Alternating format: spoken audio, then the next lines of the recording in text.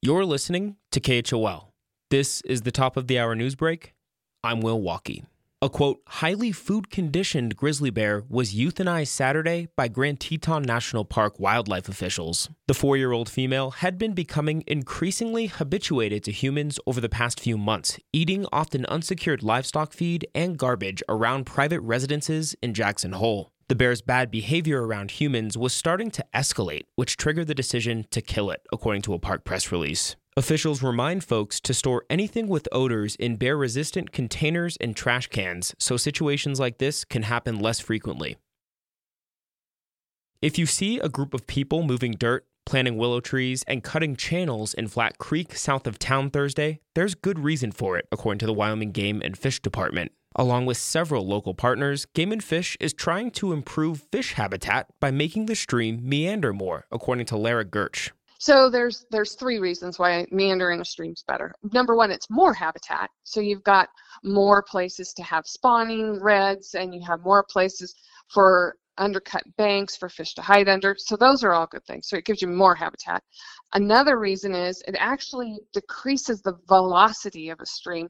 So the velocity slows down. So that also provides more habitat for fish when the water's a little slower. And then it also provides more area for the water to basically get pollution cleaned out. So you've got more wetlands. Gertsch is assistant water habitat manager for Wyoming Game and Fish and says the goal of this project is to make Flat Creek a cleaner source for the Snake River. The lower portion of Flat Creek gets a lot of sediment inputs and a lot of human inputs as it runs through town. So anything we can do to clean that up, anything we can do to help the water quality down from town is, of course, going to help the water quality into the Snake River itself. So, it's all kind of a domino. Work will continue through December until winter fully sets in, and further improvements will start again next year. Volunteer opportunities are also available, according to Gertsch. You just have to be willing to get your hands dirty.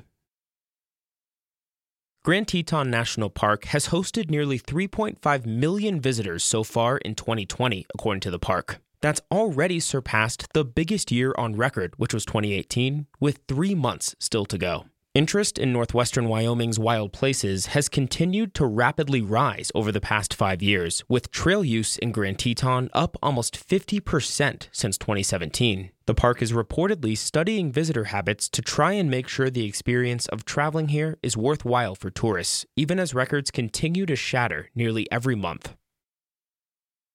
And finally, Teton County, Wyoming and Teton County, Idaho will be working together to study the impacts of the proposed expansion of Grand Targhee. The Wyoming side's Board of County Commissioners voted in a split decision Tuesday to approve of funding for a future report, which hopes to understand the potentially growing resort's impacts on housing, traffic, and the local environment on both sides of the state line. For more in-depth reporting from KHOL, be sure to check out our weekly podcast, Jackson Unpacked, available now on Apple, Spotify, or wherever you listen. Will Walkie, KHOL News.